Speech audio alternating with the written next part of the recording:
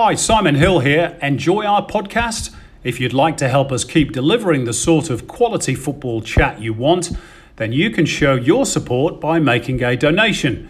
Big or small, however much you can afford, we appreciate all your help, and every cent will be ploughed back into improving production. Thanks in advance from all of us at Shim, Spider, and so much more. There's never been a faster or easier way to start your weight loss journey than with PlushCare. PlushCare accepts most insurance plans and gives you online access to board-certified physicians who can prescribe FDA-approved weight loss medications like Wegovy and Zepbound for those who qualify. Take charge of your health and speak with a board-certified physician about a weight loss plan that's right for you. Get started today at plushcare.com/weight loss. That's plushcare.com/weight loss. plushcare.com/weight loss.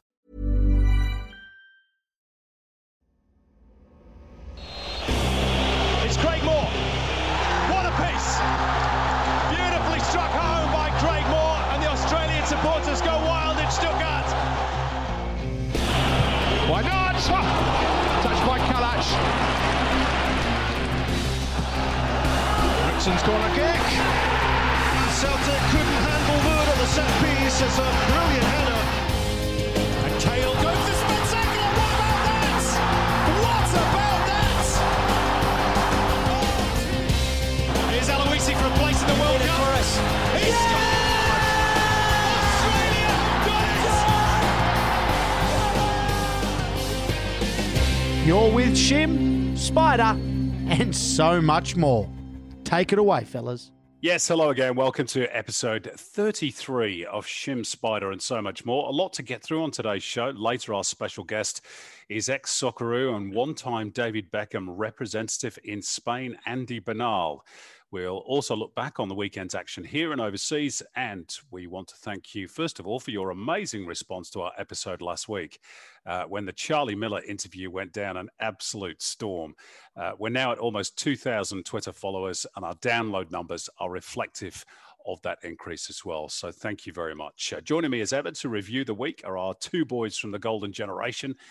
Both have been larging it up of late. Spider and Maury. Spider, you went and saw the Big V Bomber down at his cafe in Zagreb. How good's Big Dukes, mate? He's just so cool, calm, collected. He had his big glasses on. He looked like the Fly. All I needed was some Mortine. It was brilliant. Mate, 12 o'clock in the afternoon, we get to his cafe. We have our first coffee, and then he says, how about we have a rakia? So we get a rakia going. I said, Duke, you do know it's 12 o'clock. He goes, I will have one more for the road. About 3 rakias down, 4 coffees later. Mate, welcome to Zagreb. Brilliant. That is absolutely fantastic. Maury, you've been larging it up as well. You were in Dubai recently, sitting there sipping coffee. I'm not sure about the rakia, along with ex-Manchester United star Odion Ighalo. Yeah, I don't know whether I can keep up with Spider's effort, but look, I mean, I was in Dubai recently before the lockdowns. Ighalo, I know his agent well, and a lot of what I'm trying to do, Simon, is getting in front of these kind of people to generate business interest. So, yeah, no, it was good. Absolutely. All right. Looking forward to hearing your views on the weekend's football. So let's get into it with Hard Talk. Hard Talk. Hard Talk is brought to you by Streamgate, one of Australia's first live streaming companies operating since 2008.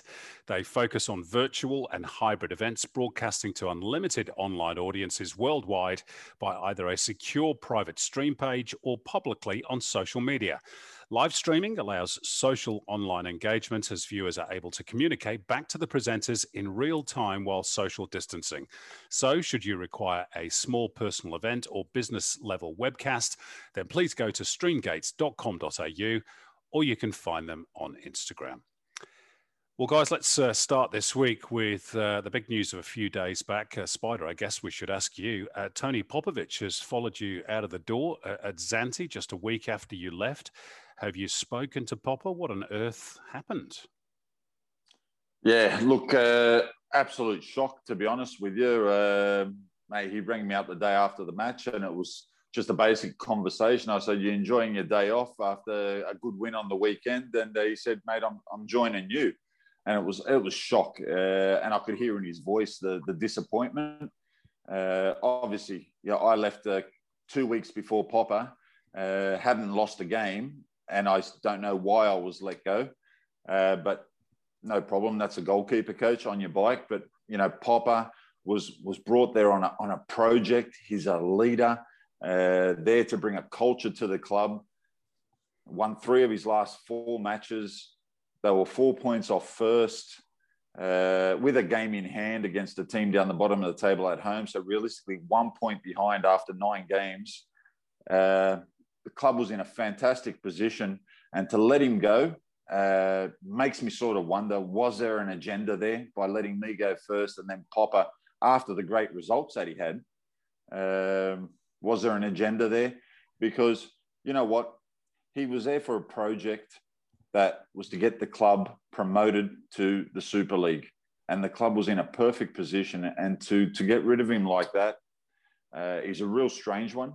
I don't know why. I don't have any reasons as to why. I've read some stupid tweets by Lucy Zelic saying the player didn't want to play for him. Mate, what a load of bollocks that is. It's disappointing. It's got to be disappointing.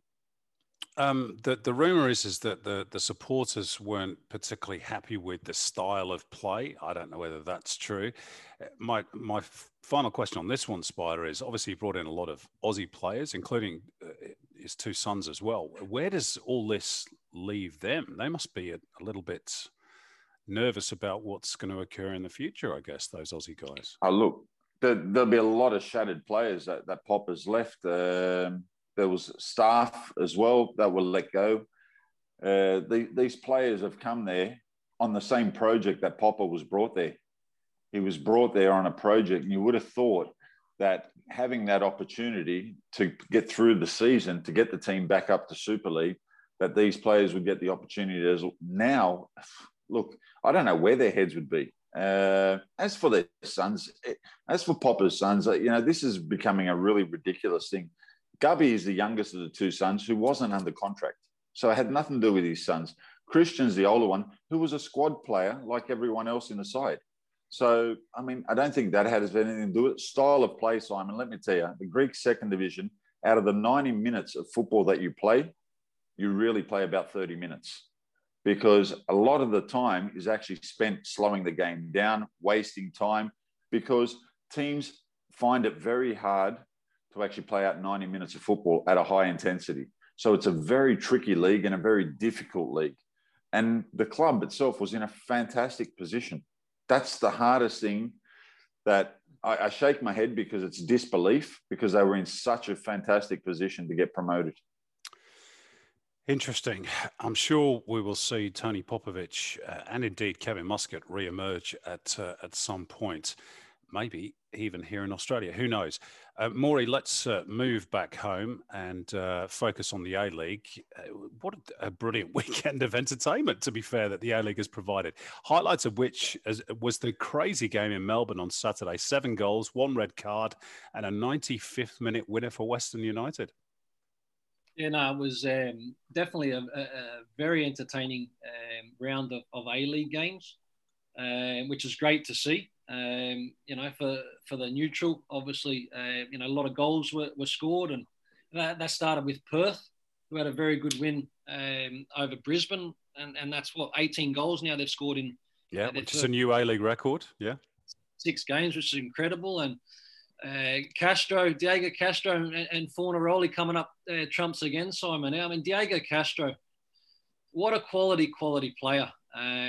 And even when you don't have the legs, which we've seen previously with Del Piero and the impact that he made, but you have that now. Diamante is the same. Diego Castro is absolutely a genius, and it was a big result for Perth and a big performance from Diego Castro, their main man.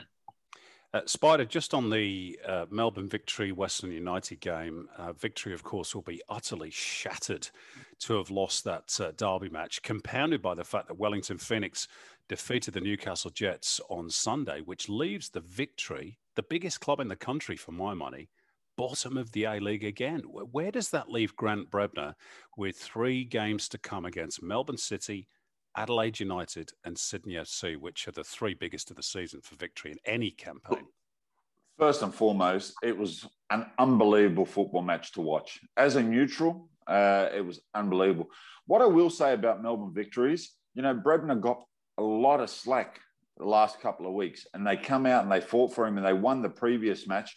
And you know what? They put in an unbelievable performance in this match as well. I thought Western United were the better side. When Western United got the player sent off, Uskok really brought Victory back into the game. And Victory then really started to turn the screws on to Western United. And Western United showed courage and the fight. And Roods made some top substitutes, some real brave substitutes to win the match. And Spides, what I love to see, and I'm sure a lot of people would have loved to have seen, and I know it's not the end of the season, but the celebrations from Roods when that final goal goes in, and the way that Western United celebrated as a team, I mean, that was great to see, wasn't it? Yeah, absolutely. You know what? That's emotion. That's raw emotion getting caught up with the football match. And that's what we want. That's why we're all sick of VAR. You just want to see that. You want to see the raw emotion of celebration.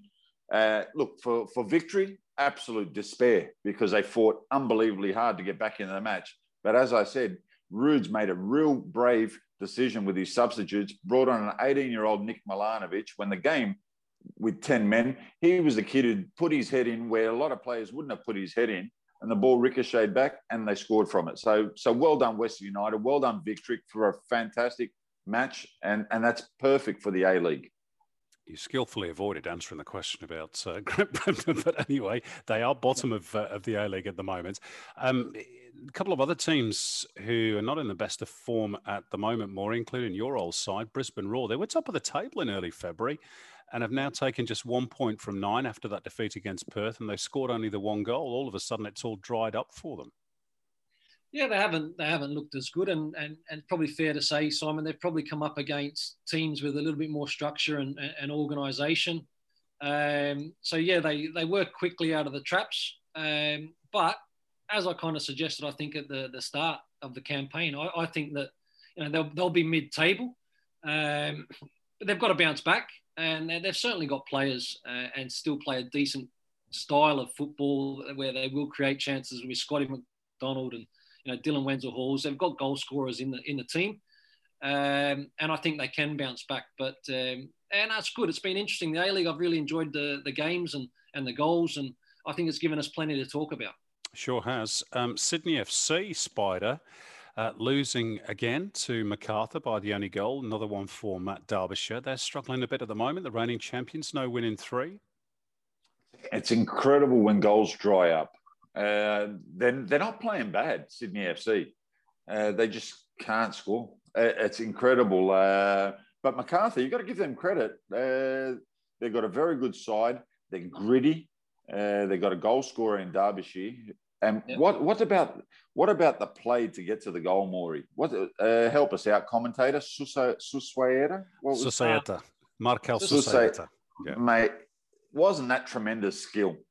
And that's what you expect from your foreigners, don't you, Maury?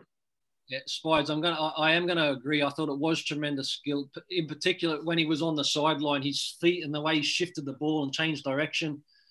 He runs into another defender that I think probably, I forget who the defender was, gets caught square and really sort of gives himself up far too easily, but take nothing away. It was a fantastic run, still with the awareness to be able to pick somebody out. It was a great action, it really was. One more on the A-League before we move on. The Western Sydney Wanderers lost their 7-game unbeaten record on Saturday, losing to Adelaide. Craig Goodwin making a difference already, scoring less than 2 minutes into his return. Spider, we've got a question for you that's come in via Facebook, actually, from Kim Williams. Now, I don't know whether this is fair, but this is the question. Why does the Wanderers goalkeeper Daniel Margush continue to punch the ball instead of trying to catch it? He keeps putting us under pressure, says Kim. Do you agree with that assessment? Is it fair? Yeah. I don't know why a lot of these younger keepers, they do parry a lot. Maybe it's just not confidence to catch the ball dead. You'll see as you get older, you become more confident to catch those balls. Don't forget, it's Daniel's first year. as a number one goalkeeper. So, and he's not playing for a small club. He's playing for a big club. So I think the kid's he's doing well. I think a lot of the young goalkeepers in the A-League are doing well at the moment. Sydney FC doing particularly well in the W League. They're closing in on the Premiership. Another big win for them midweek against Perth Glory. Unfortunately, they had to do it without Teresa Polias, who couldn't get time off work as a school teacher. That really sort of underlines, I guess, where we're at the game, although COVID has got a big part to play in that. You wouldn't normally play a midweek game away in Perth, would you? But something that needs looking at perhaps ahead of the home Women's World Cup in 2023. Still off the field, guys. The APL board on December the 31st, it just occurred to me this week, it was announced this board was going to be inaugurated and made up of 5 club directors, 3 independent directors, 1 FA appointee. Does anybody know who they are or where it's at? Why is this all taking so long? Yes. I wouldn't have a clue. Maury, come on, Maury. This is your department, son. Come on, Maury, mate. I'm over in Scotland as well, mate. I'm not in Australia. But you're right, Simon. I haven't heard anything too much about this. Obviously, with the restructure and all that sort of stuff, giving us an idea in terms of, I guess, what they want to put in place. But we haven't heard anything. Hopefully, whoever the people that are going to be there, that are going to be involved in this kind of thing, are the right people to continually push and challenge and take the game forward and give it a better future. The wheels turn very slowly, don't they, in football in Australia? There's an awful lot of talk, but it'd be great to see some action. Unfortunately, we're not going to see the Socceroos in action at the Copa America Spider during the off-season. They had to pull out. I guess they didn't have much choice, really, given the Olympics and the World Cup qualifiers that they still have to play. But, geez, it's a pity, isn't it? That would have been such a great tournament to be in. Yeah, geez, Arnie will be pulling the little hair that he's got left out, because that was such a fantastic tournament to get invited to. Would have been fantastic matches for Australia. Look, when was the last time we played, guys? Was it a year ago? Yeah, it was against Jordan, November 2019, I think. Even for Australia to not have the opportunity to go and play in such a prestige tournament. It just shows that the game itself is in big trouble, and these qualifiers that we got coming up, I hope they can do a hub or something, because really would be a pity not to be able to play games as a national team player, and even for Arnie as a national team coach.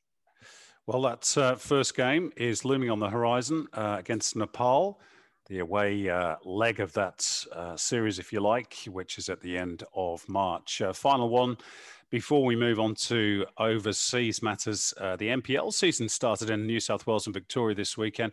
A big win for your former club, Spider, Sydney United, beating Olympic 1-0 at Belmore. That's always a big rivalry, that one.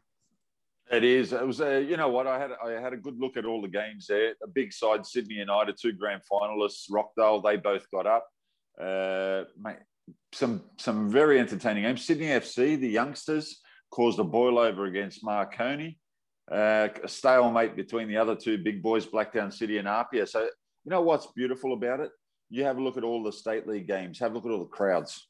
It's brilliant to see so much interest in the game. People just want to watch football. Given the right product, they will turn up. That's why we need a national second division. Down in Victoria, incidentally, the Dandy Derby between Dandenong Thunder and Dandenong City ended in a 1-1 draw. And I think there were a fair few people watching that particular local encounter as well. Thanks for the moment, guys. Let's head overseas. London calling. London calling. Go further with the Australian College of Physical Education. With an overall graduate employment rate of 90.1% and an extensive industry partnerships network, ACPE ensures you have unrivaled access, learning and support throughout your degree. Head to acpe.edu.au to enrol today and start studying in March. ACPE, where ambition meets industry excellence. Ready to pop the question? The jewelers at BlueNile.com have got sparkle down to a science with beautiful lab-grown diamonds worthy of your most brilliant moments. Their lab-grown diamonds are independently graded and guaranteed identical to natural diamonds. And they're ready to ship to your door. Go to BlueNile.com and use promo code LISTEN to get $50 off your purchase of $500 or more. That's code LISTEN at BlueNile.com for $50 off. BlueNile.com, code LISTEN. Well, let's start in your neck of the woods, Maury. Neil Lennon resigning as manager of Celtic. Rumours that Wayne Rooney might be in the frame to take over. What can you tell us about what is going on at Celtic Park? I guess in some ways, not really a surprise that he's gone. No, it's not. I mean, look, it's been a terrible season for Celtic, and obviously for Neil Lennon, unfortunately, he's the face of the football club. The decision was certainly no surprise, Simon, that Neil Lennon he stood down himself to give Celtic the opportunity to try and find what they believe to be the right manager to take the club forward. Wayne Rooney, Frank Lampard, Rafa Benitez, mate, the names Eddie Howe, they're all coming out. An interesting one, just live while we've been doing the podcast, is ex-player Paul Lambert mutually agreed to termination with Ipswich. So again, whether that's something that we hear over the coming days, Simon. But look, Celtic won't make any rushed decisions. They've got John Kennedy in control, and I'm sure he'll see out the season. But Celtic will be working hard behind the scenes to try and get the right man to hopefully have a better season next season. And here's a quiz question before we move away from Scotland, Maury. Behind Celtic over the last decade, who's the most successful team in Scotland?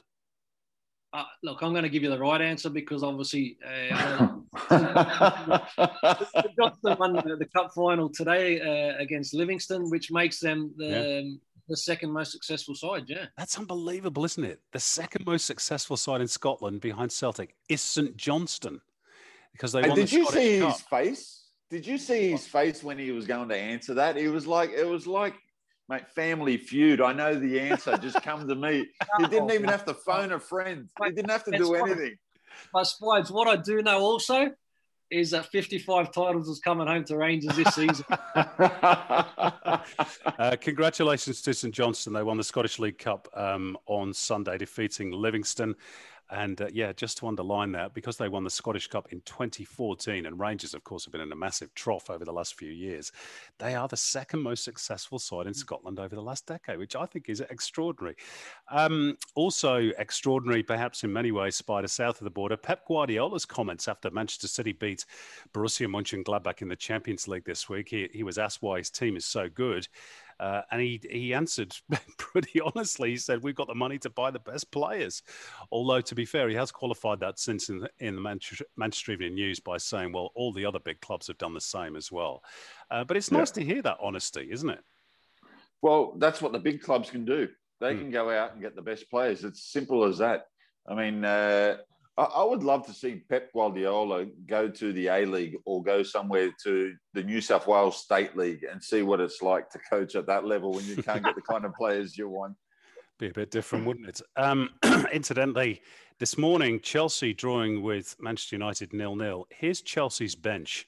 Alonso, £24 million. Kepa, the keeper, £72 million. Timo Werner, £50 million. Kai Havertz, 75 million. Jorginho, 57 million. Christian Pulisic, 58 million. Emerson, 18 million. And Zuma, 12 million. That's 366 million pounds sat on Chelsea's bench. And yet it's only an interesting stat when it's Manchester City. I was going to say that, Simon. I was going to say that because I worked the Manchester City West Ham game, and we were having the same discussion about Manchester City's bench. We're like, is this potentially a bench that could possibly win the Premiership? It was like the bench was incredible. You know, the depth that these clubs have. You touched on, that's incredible what you've just read there for Chelsea.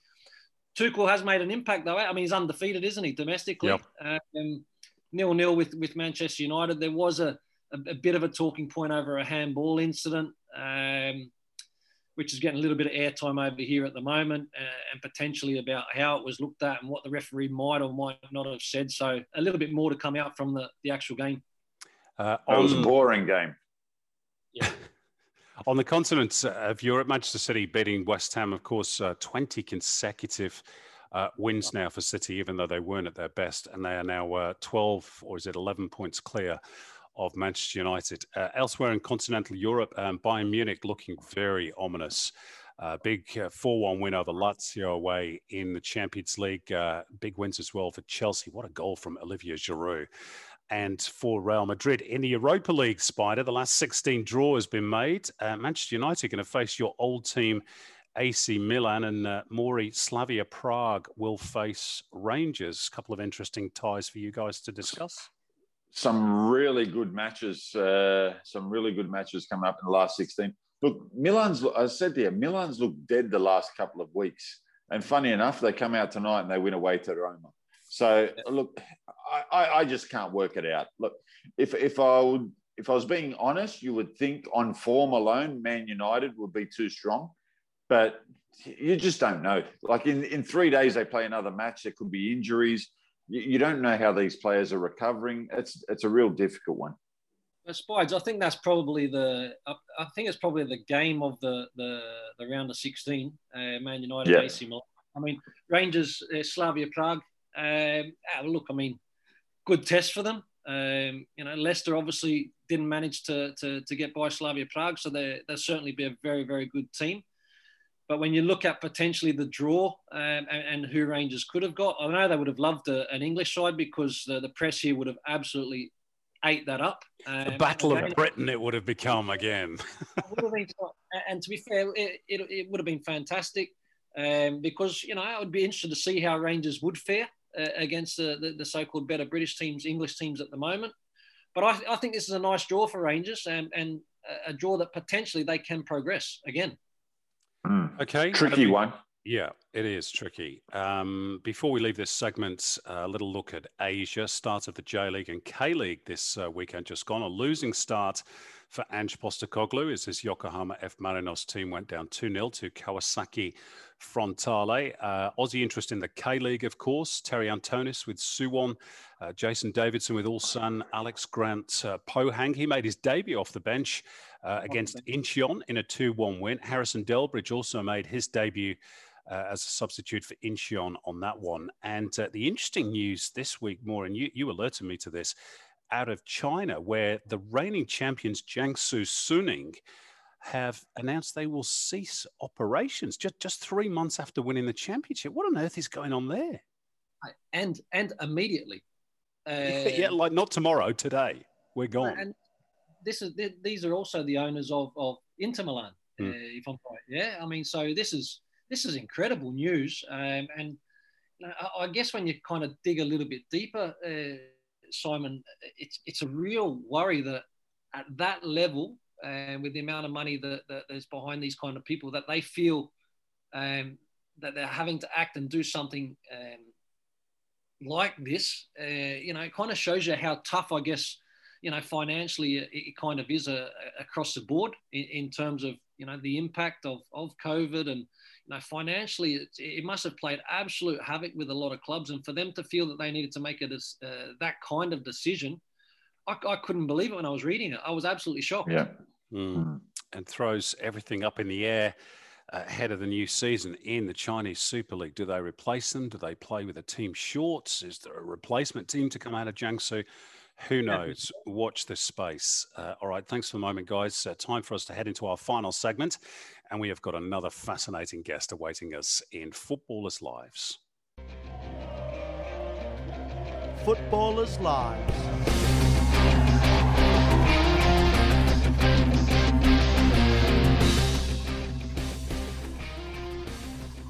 Well, our guest today was born in Canberra in 1966, and after spending his early days with Canberra City and attending the AIS in the early 80s, he headed overseas to Spain, the nation of his heritage, to play for Jerez.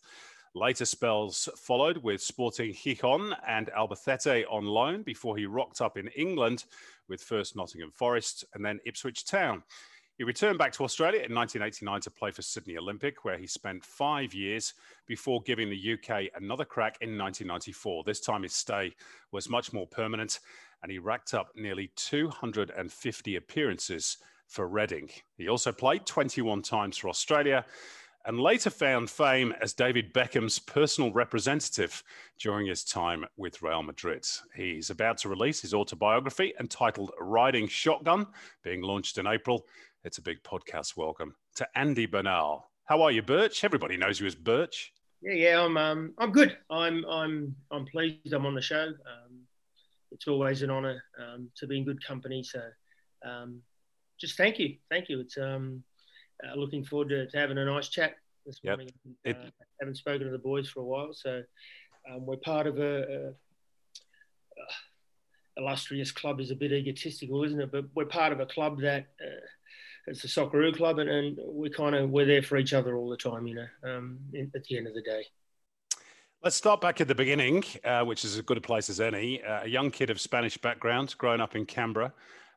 Did your family give you that love of football, and who was your team that you supported growing up? Well, I grew up in Canberra, which was, if you played football, it was Wogball. It was a pretty, Canberra back then wasn't a cool place if you were a migrant, if you're a Wog. So I kind of wanted to play rugby league. I played more rugby league than football. Obviously, at home, everything was football, coming from a Spanish background. But I was probably a better rugby league player than a footballer. The two names going around at the time on the rugby scene in Canberra were a guy called David Campese and myself. And a chance meeting with Johnny Warren. I think it was under 15s game or something like that. He said the Socceroos need a guy like you, and that's kind of how it went or led more into being more serious about football. But of course, Spanish background, the family loves football, loves bullfighting, loves Rafa. So the wife loves Rafa. as they all do, Bert. Yeah. So that was kind of it was football. Look, I love football. It'd be stupid to say I don't. But I grew up, and there's an argument and a different conversation for all the academy stuff going on right now. But I grew up with no academy. I grew up playing cricket, athletics in the summer, rugby league, rugby union, AFL, and football, soccer. And from that, you kind of make of it what you want. You put the picture together and you go out and you choose something and you try and be successful. So that was it. And there was always a burning desire to either go to Spain or to England once a decent level had been achieved.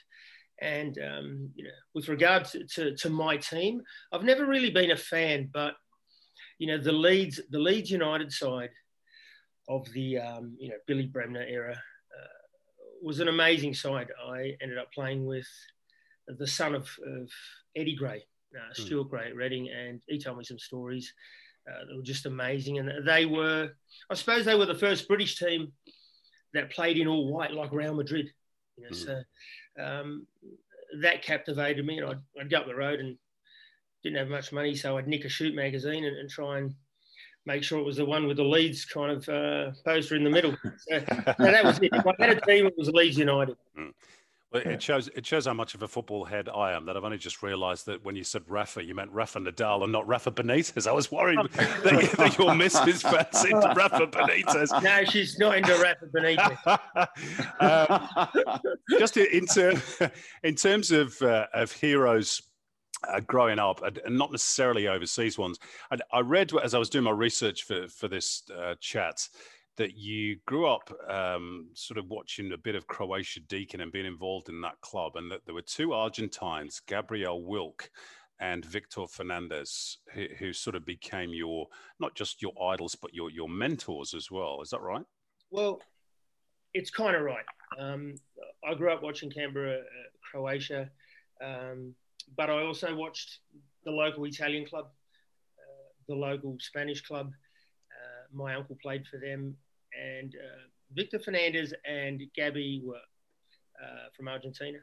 And I suppose for us young kids coming through then, the education was more about little things that they would tell you in the art of defending or attacking, or just, real small things that if you then were able to ingest them and turn them into something positive, would end up and lead you to become a better player, capable of playing on international stages. So, and I think it's a thing that's missing now in our football. We've, as the older migrants have retired and got old, and some departed, we're missing that experience, that know-how, that what they call in Argentina viveza, the street smart, and with not a lot of ex-Socceroos kind of going back into the game, it's pretty stale. The information that the kids are getting, the education that they're getting, and it's something that is as simple as something illegal. There's a couple of Sydney FC under-16s defenders. I was showing them not long ago how to step on someone at a corner, this and that, so they can't jump. And both of them go, that's illegal. Both of them go, that's illegal. Are you kidding me? Are you kidding me? They're all little tricks of the trade, aren't they, Birchie? Oh, and to be honest with you, the 2 years that I spent in Spain, the first 2 years that I spent in Spain, and that covered playing 72 games on loan to Albacete and Jerez. It was Sporting Gijon that I signed for, Simon. Just to correct you, I'm sorry. And I learnt so much just from old pros. It was amazing just watching them strike a ball. I was lucky. I came through an AIS with Jimmy Shoulder and Ron Smith. Fantastic men, fantastic coaches. So I had a good grounding. But, the learning of great players when you're there live was fantastic. And you were the first Aussie to play in Spain, which probably not an awful lot of people know. You played at all the great grounds, I'm led to believe, Camp Nou, the Bernabeu. Which ones were your favourites? Look, growing up, I was always a Real Madrid fan. That's kind of, if you're from Spain, you choose one, Barcelona or Real Madrid. And for me, it was Real Madrid. And to play at the Bernabeu, how many years ago was it? A long time ago, 30-something years ago. And I remember marking a guy called Flemming Poulsen, a Danish national that went on to play for, I think, Borussia Dortmund. He was a good player, and Real Madrid had signed him. He was 17, 18. They signed him like all the teams do now. They just sign 1 million players and kind of loan them out and farm them out. But for me, more than playing at the Bernabeu, it was having my mum and dad there. For a dad, for a guy that was a Bilbao supporter, he was a Bilbao supporter. For a guy that had to leave his country post World War II, through famine, couldn't eat, seeking a better life, for his son, an Australian, to be the first guy to go and play in that go back and play in that country at the Bernabeu is for him almost incomprehensible, but a beautiful moment, and more so in Bilbao, where after military service he would work, but he didn't have money to go watch his favourite team play. And upon returning, we played against Bilbao, and my uncle lived up there, and kind of suddenly they all went VIP from not being able to afford anything to having good seats in the house. But it was a very special moment, and I'm sure the boys have lived their particular ones.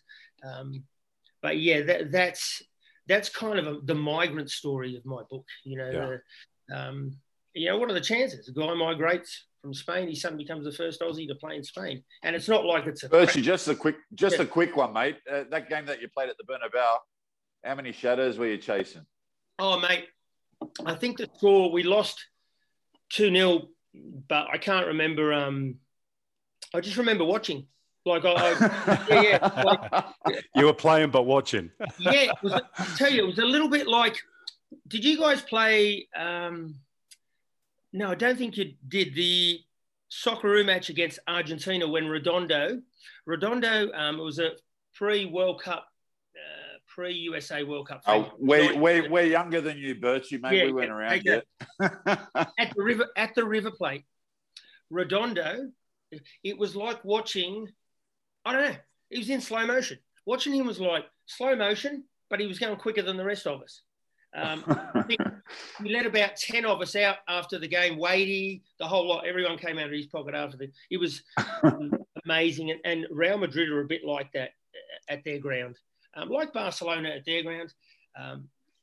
Iconic places, iconic theatres of football. And you know what? You sometimes think, I wish I'd have played for that team or this team or that team. But, you know, when you look back, as you get older, and you kind of think, wow, you know, you played at the Bernabeu, you played at the Camp Nou, you played at a full Valencia stadium. You know, that's the first game after I left the AIS. The first game my parents ever saw me play was 70,000 at Mestalla. You know, and that's one of the best stadiums I've played at as well, Birchie. Yeah, unbelievable stadium. And in an era where we didn't have mobile phones, didn't have WhatsApp. You know, social, none of that. Like, I'd write a letter every now and then, and so I hadn't seen my parents like for a year and a half. It's madness. Like, different world, hey? Different world. Yeah. Andy, I just wanted to move on from Spain and talk about the fact that you left there, I think because of the possibility of you having to do military service and move to England. I don't know whether that's correct. You can tell us whether it is or it isn't. And then you joined Nottingham Forest briefly under Brian Clough. That must have been an interesting experience, but you didn't play for the first team, or at least the stats don't reflect that. What happened there? No, there's a story to that.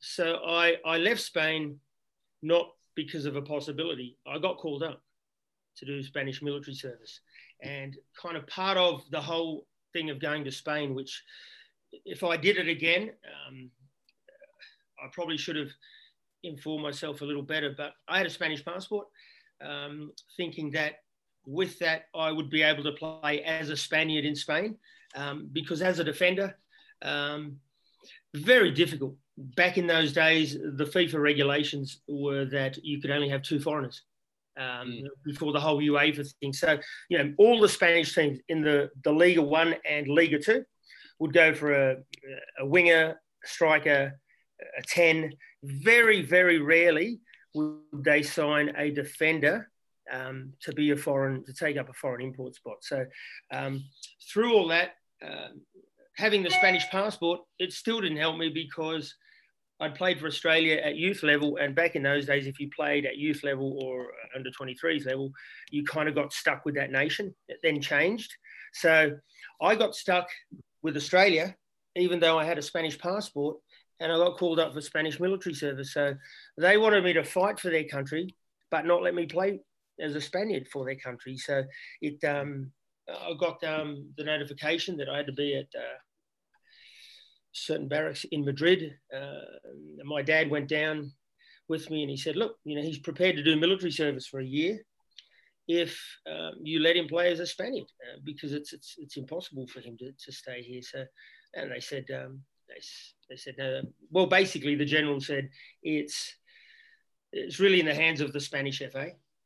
And they were going according to antiquated FIFA regulations, which really put an end to, that was a killer blow. That put an end to 72 games on the trot, starting 11, in Spain. I was headed back to Sporting Gijon, but it didn't happen. But the 2 years that I was loaned out, I was the youngest foreigner to ever play in Spain at the time.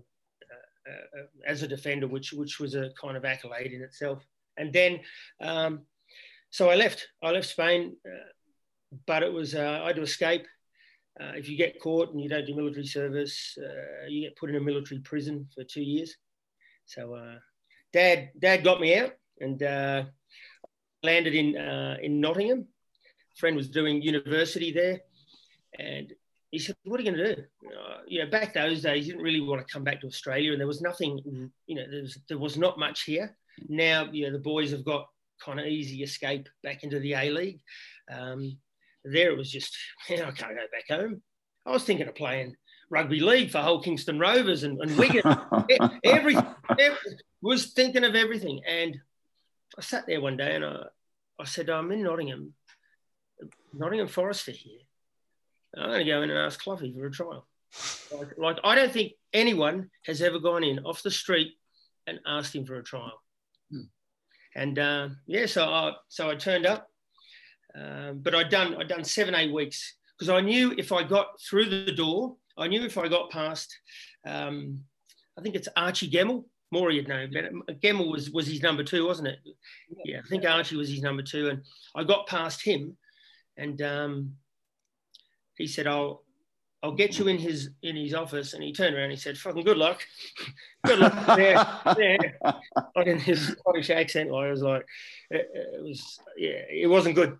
But he got me in the door, and Cloughie was sensational. And I'd love to tell you that first meeting and when I left the office. I'd love to tell you that. I can't because it'll ruin that part of the chapter. But it's an amazing.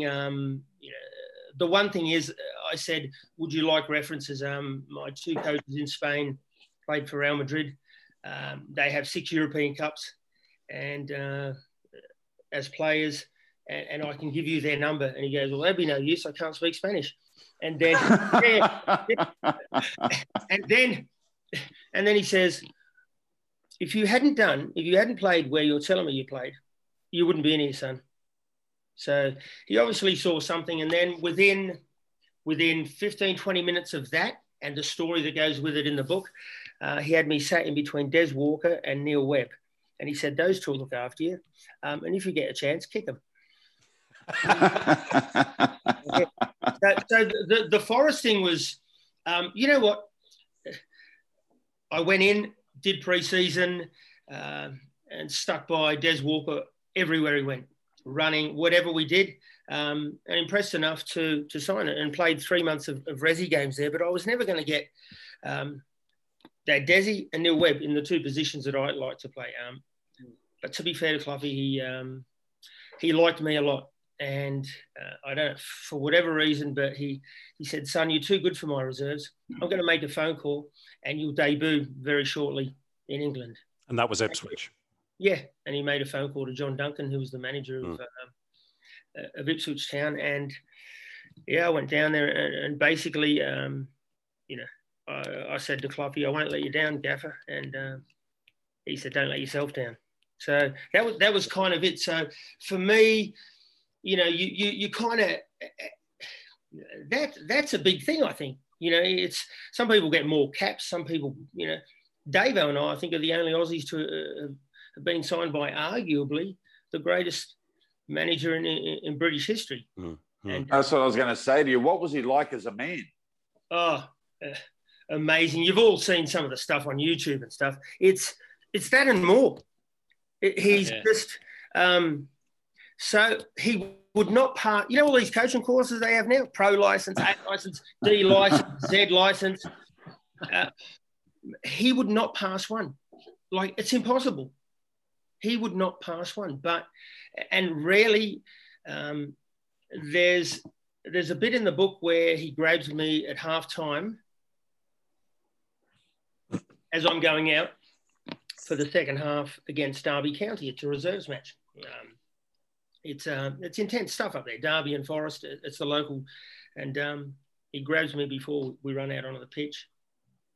And he says, I need more from the team. And I need more from you.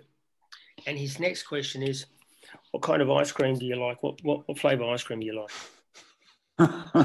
Yeah, I'm not going to go anymore because it's quite funny and motivating, but it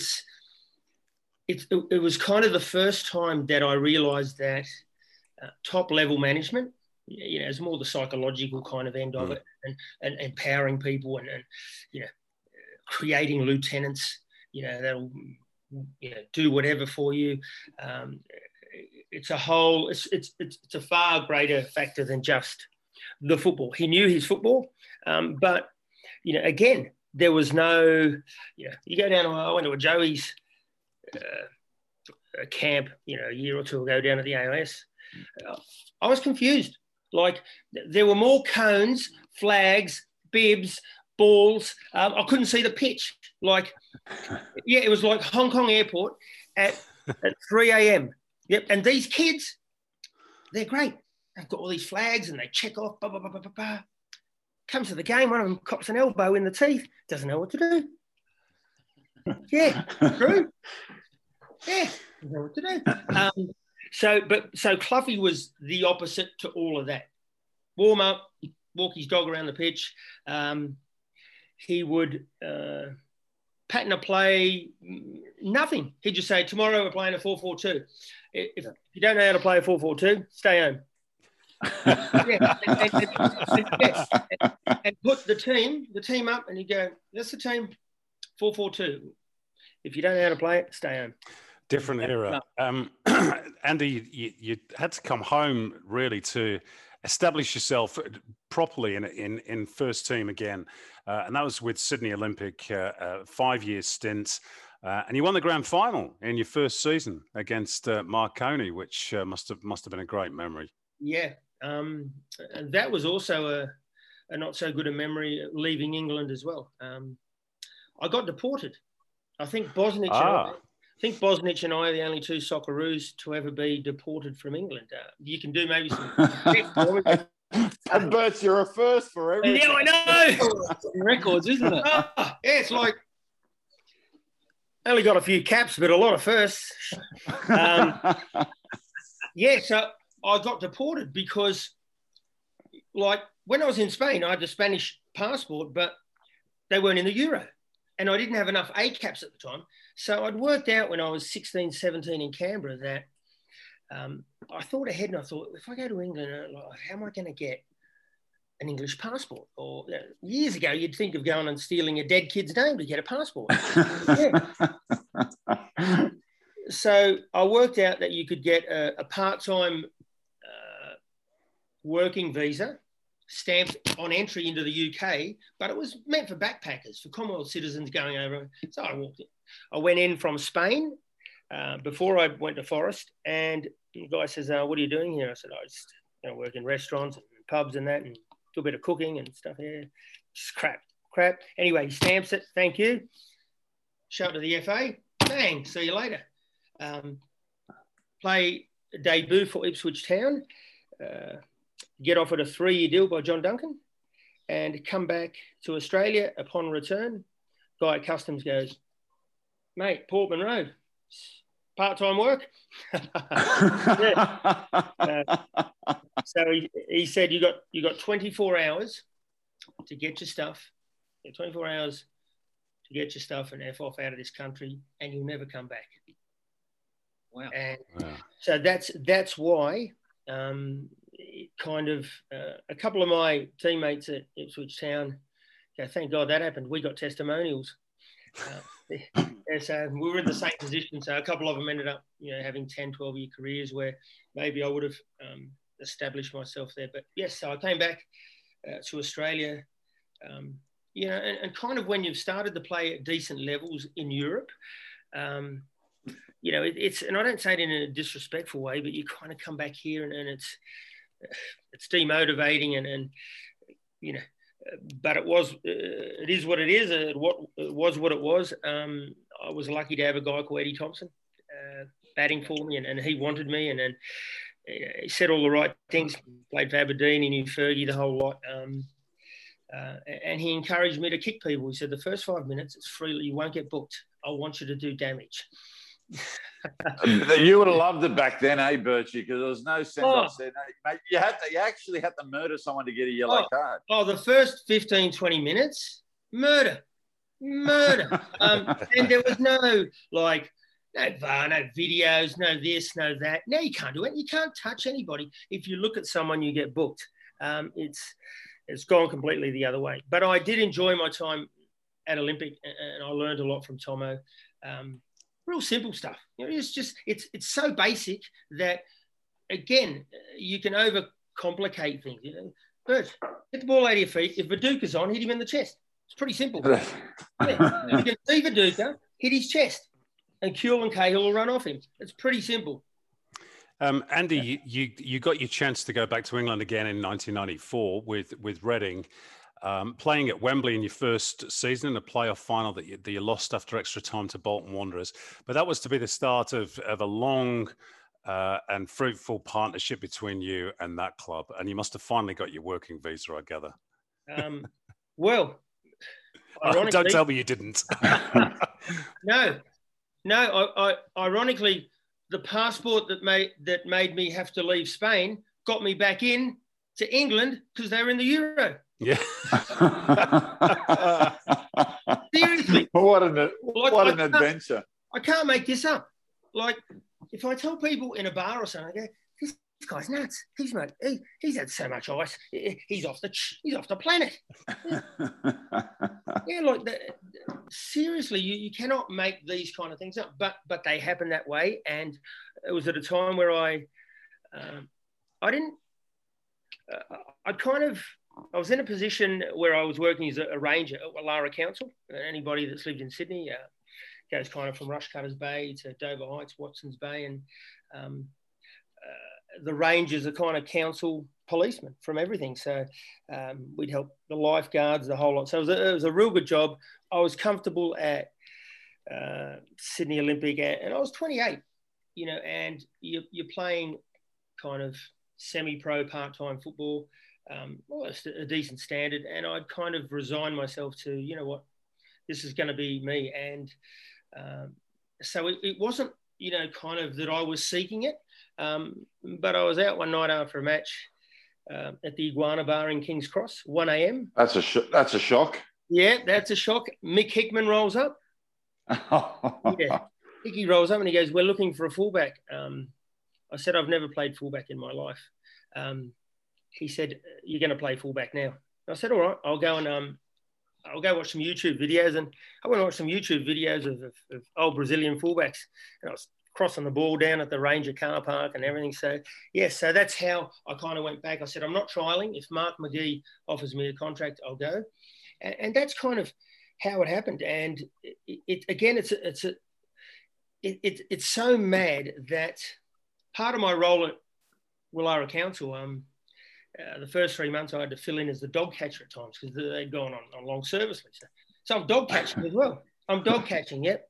And 9 months later, I'm playing at Wembley at age 28. So that's kind of like, it's not an easy achievement, to kind of at 28 then go adapt into top level, kind of pretty high level British football, is it? It's... Lucky you're chasing those dogs, buddy. You keep you going up and down. And I did a deal with the owner of Doyle's, and which led to the best table in the house and a night with Sir Bobby Charlton. Oh, there you go. Yeah, took him to dinner, and he was fantastic. Just him and me, and he was a gentleman. I said, "No, not a bad spot. I got you, hey, Bobby." And he said, "If my wife was here, it would be perfect." Gentlemen. I'm pleased you brought up Manchester United, actually, Andy, because I know you played an FA Cup tie against United during your time at Reading. They had a team that included the likes of Keane and Giggs and Cantona, Peter Schmeichel in goal. Who did you mark that day? I know you lost the game. I marked a person that you haven't brought up. Go on. Andy Cole. Wow. So in the lead up to the match, it was kind of, I was born in 1966, so was Cantona, so was Zola. They had these Nike ads going at the time in England with the 66 stuff and that, and there was a big thing in the I think it was the Sun or the News of the World, one of them, with pictures of Cantona and myself, because his I think his mother was Spanish, something like that. So the build-up was that I was going to mark Cantona. But in the end, I marked Cole. And again, you know what? Games in England are always tough. Games in Scotland are always tough. There's very little in it. And the pitch was snow, covered in snow, ice. It was at the old Elm Park. So they had to bring in 5 Rolls-Royce engines and a marquee and pump hot air so that the ground would be soft. By minute 70, it was like like the Trump ice rink in Central Park, yeah.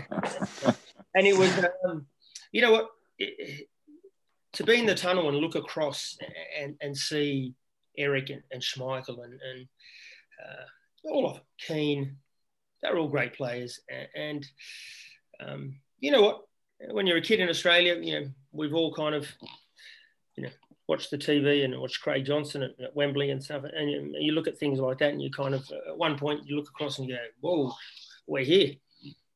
You know, and it's kind of, but the funny thing was, although I was older, it was kind of playing against United. I found, you know, that experience where you get to 28, 29 and you're probably maybe not as fit as when you were a kid, but you're kind of seeing things just a little easier. There's less nerves.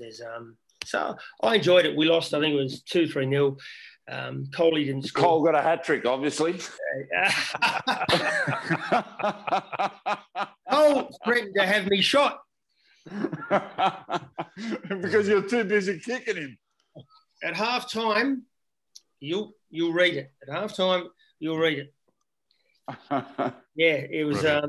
Yeah, he wasn't happy, but you know that's what you got to do as a. You know, sometimes defenders have to defend. Just defend. Whoever you're marking, score. You've done your job, son. Right? If you're playing against a striker, and he comes off happy, you've not done your job. And you know who taught me that? I was loaned to Albacete. The coach, Pachin, 6 European Cups. He said, son, you remind me of me. He goes, I played behind Hento, Puskas, De Stefano. I have 6 European Cups. I used to win the ball by any means and give it to them because they were better players than me.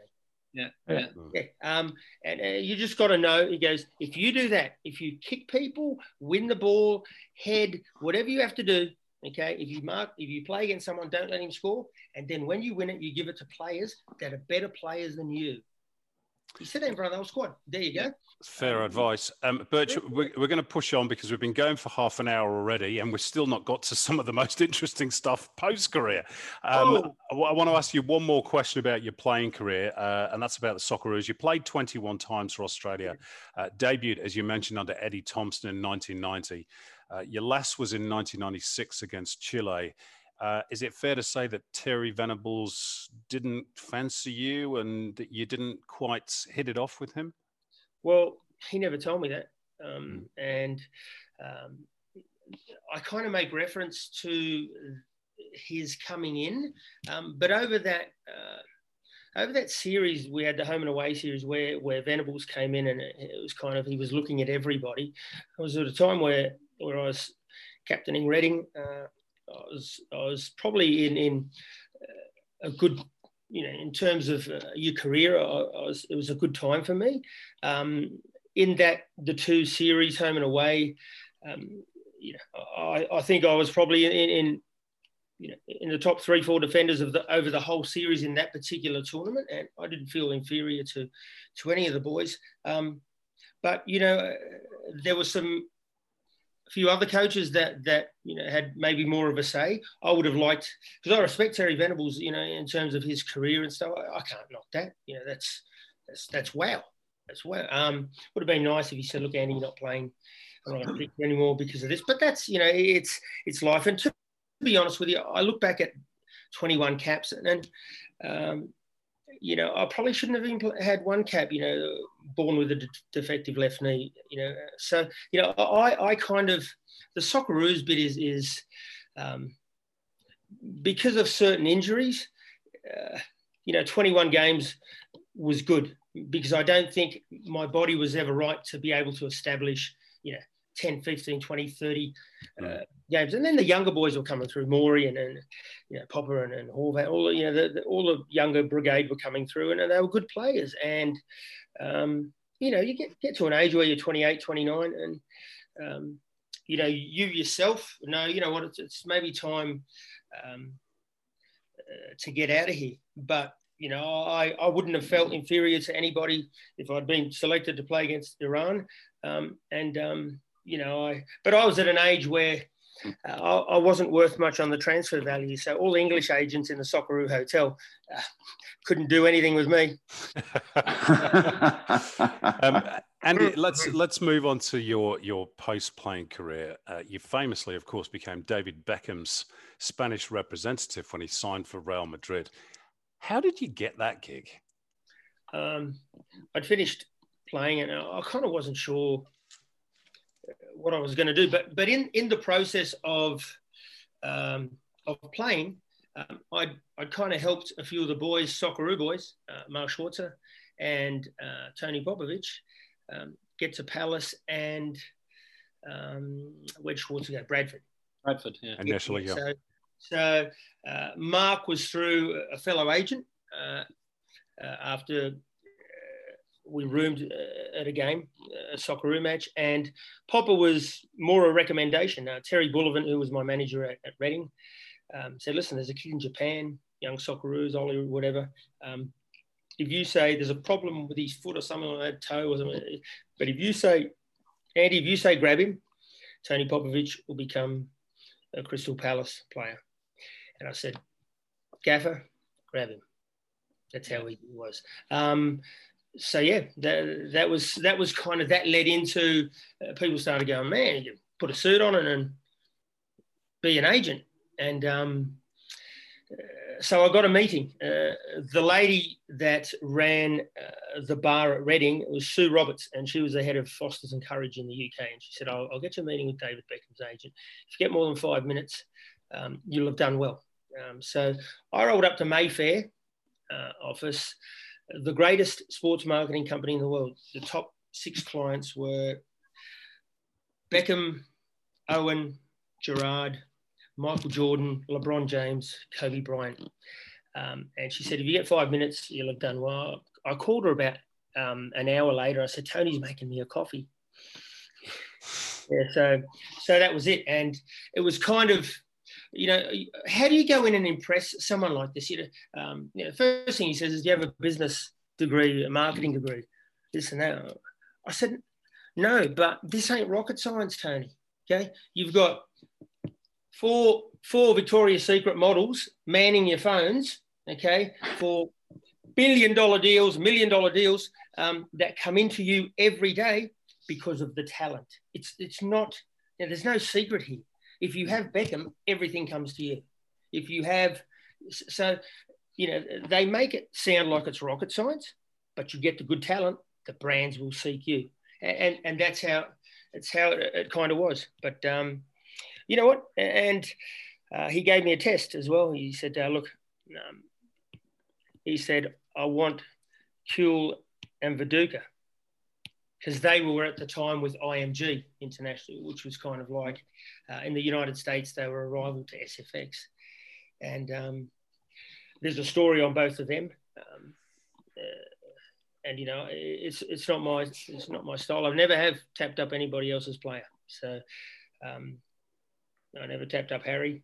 And Viduka, we met in Leeds, but he was over management company. He doesn't care about marketing and stuff. It's just like, yeah, I had no, like, I went up there, this catalogue, that pictures of Jordan, Beckham, and this and that. And I give it to the big man. And like, so disinterested. He was so disinterested in the whole thing that after about 30 seconds, I said, when's the next game? I said, Mark, give me that back, mate. Yeah, so he'd read about one paragraph. I said, Mark, give it back. Let's just have lunch and have a good day. And he'd moved on. He'd done his Leeds deal, and Mark's Mark. So good lad. But so let me ask you about David Beckham, Andy. How did I get that? How did the two of you? Yeah, how did you get the gig? How did the two of you get along? Did you have a good working and personal relationship as well? Yeah, fantastic. I got it because part of my interview with Tony Stevens, I was like, how do I impress this guy? So I photocopied, put together, printed a world map. And in every country, I put the name of someone that I could call direct to find out who the best kid in that country was for scouting purposes. So I started with Argentina. I put Maradona. then I started going through, and I've got Colombia, Valderrama. Football, and he's going like this, and he's looking at it, and he's going, He goes, you can call these guys? I go, yes, Tony. And we've got to Spain, this and that. And that's around that time is when we started. And he said, you speak fluent Spanish? I said, yeah, and Italian and Portuguese. And he's going like this. But I haven't got a marketing degree or a business degree. So that's how it kind of worked. And then I went on a tour because the Australian office looked after Billy Slater, Lockyer, all that. So I brought over one of the rugby league agents, and Billy Slater and Lockyer's agent came around with me to all the clubs. We did a tour of Italy and Spain. That was a year before Beckham went to Madrid, and it was basically kind of putting the names of English players into the Spanish clubs. And a year before Beckham went, I met at the Bernabeu with Jorge Valdano and Emilio Butragueño, and I gave them three names: Beckham, Owen, and Woodgate, and all three eventually signed for our. I signed all three. Yes. So that was kind of how it worked. And we came into the office. We had a couple of mutual friends that had played for Reading, for this and that. And Grant Brebner kind of knew Beckham, and I played with him at Reading. So kind of it's a small world, the football world. And it was, I said, listen, I know, when you're around people at that level, it's insanity. It's you will read, when you read this book, you'll just go, wow, does this happen? Does this happen? And so I just said, listen, I'm going to ride with you, and I'm cool. You need to know I'm cool. That's how it worked.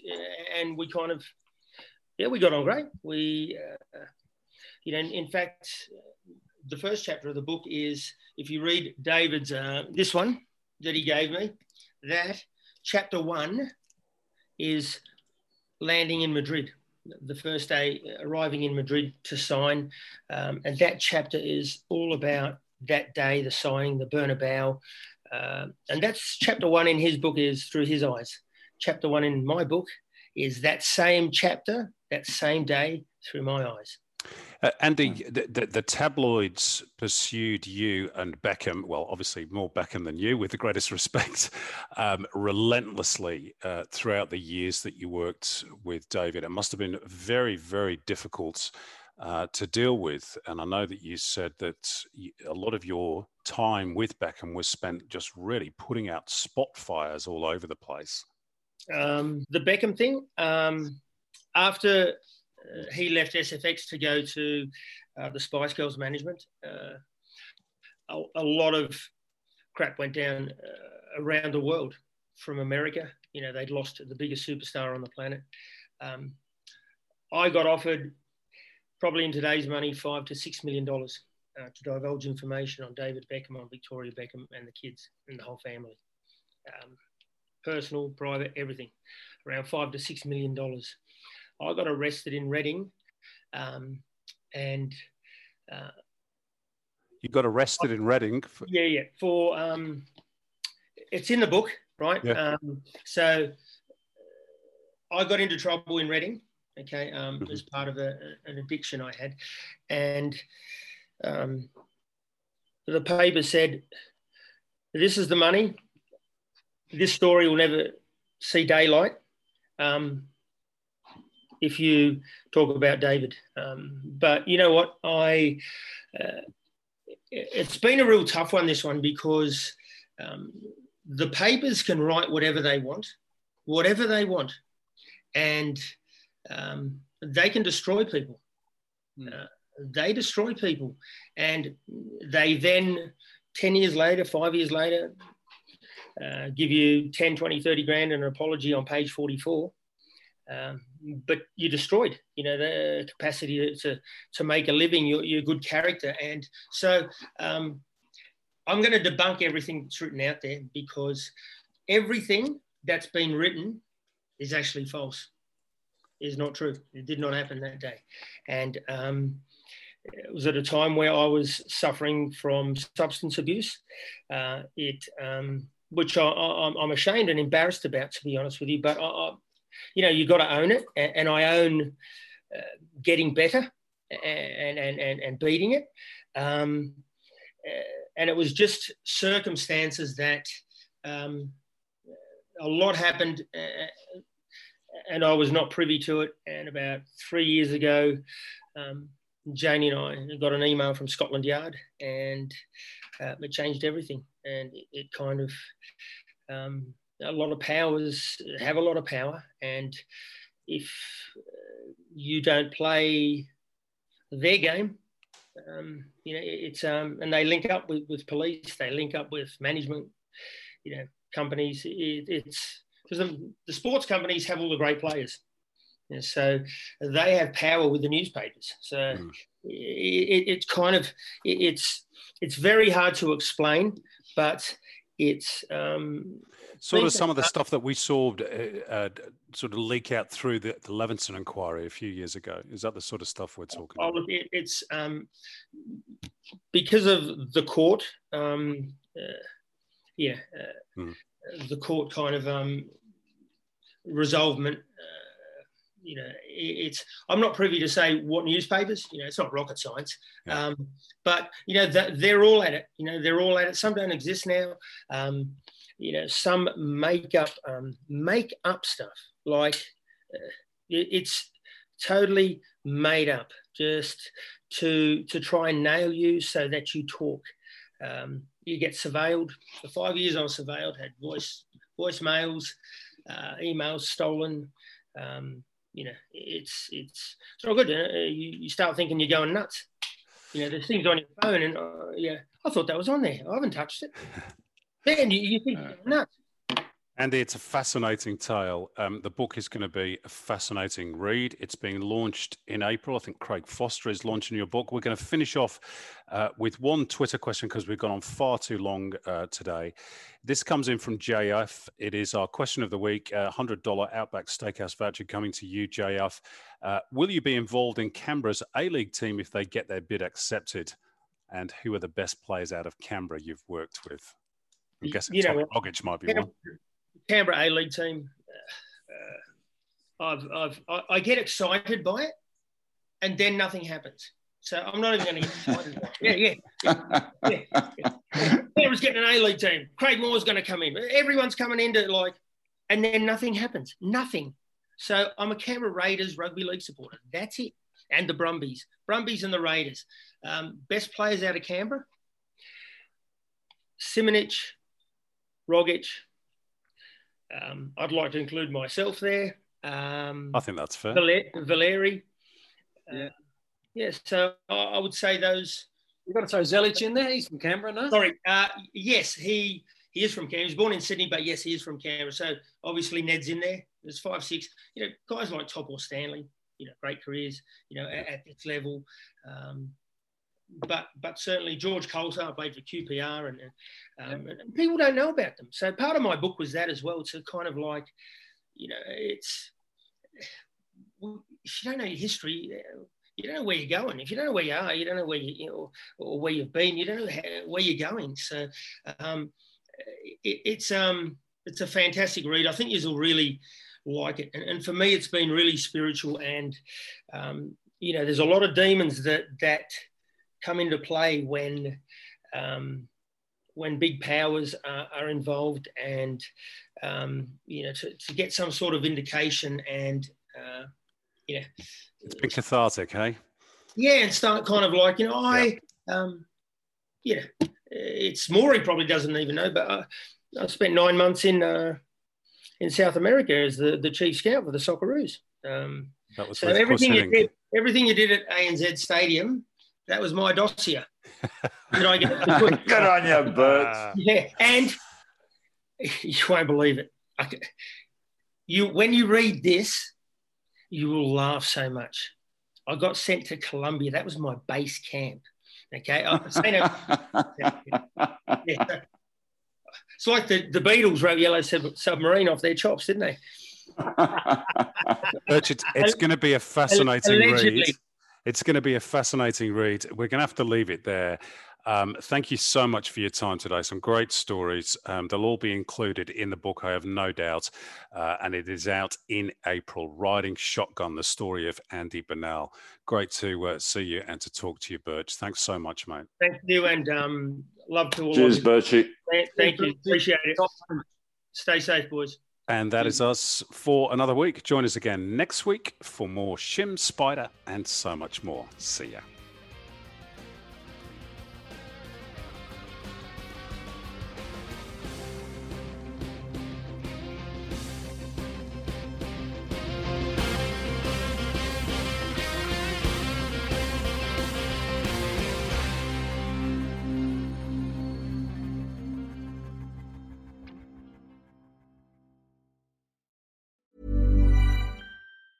Mom deserves the best, and there's no better place to shop for Mother's Day than Whole Foods Market. They're your destination for unbeatable savings, from premium gifts to show-stopping flowers and irresistible desserts. Start by saving 33% with Prime on all body care and candles. Then get a 15-stem bunch of tulips for just $9.99 each with Prime. Round out Mom's menu with festive rosé, irresistible berry chantilly cake, and more special treats. Come celebrate Mother's Day at Whole Foods Market.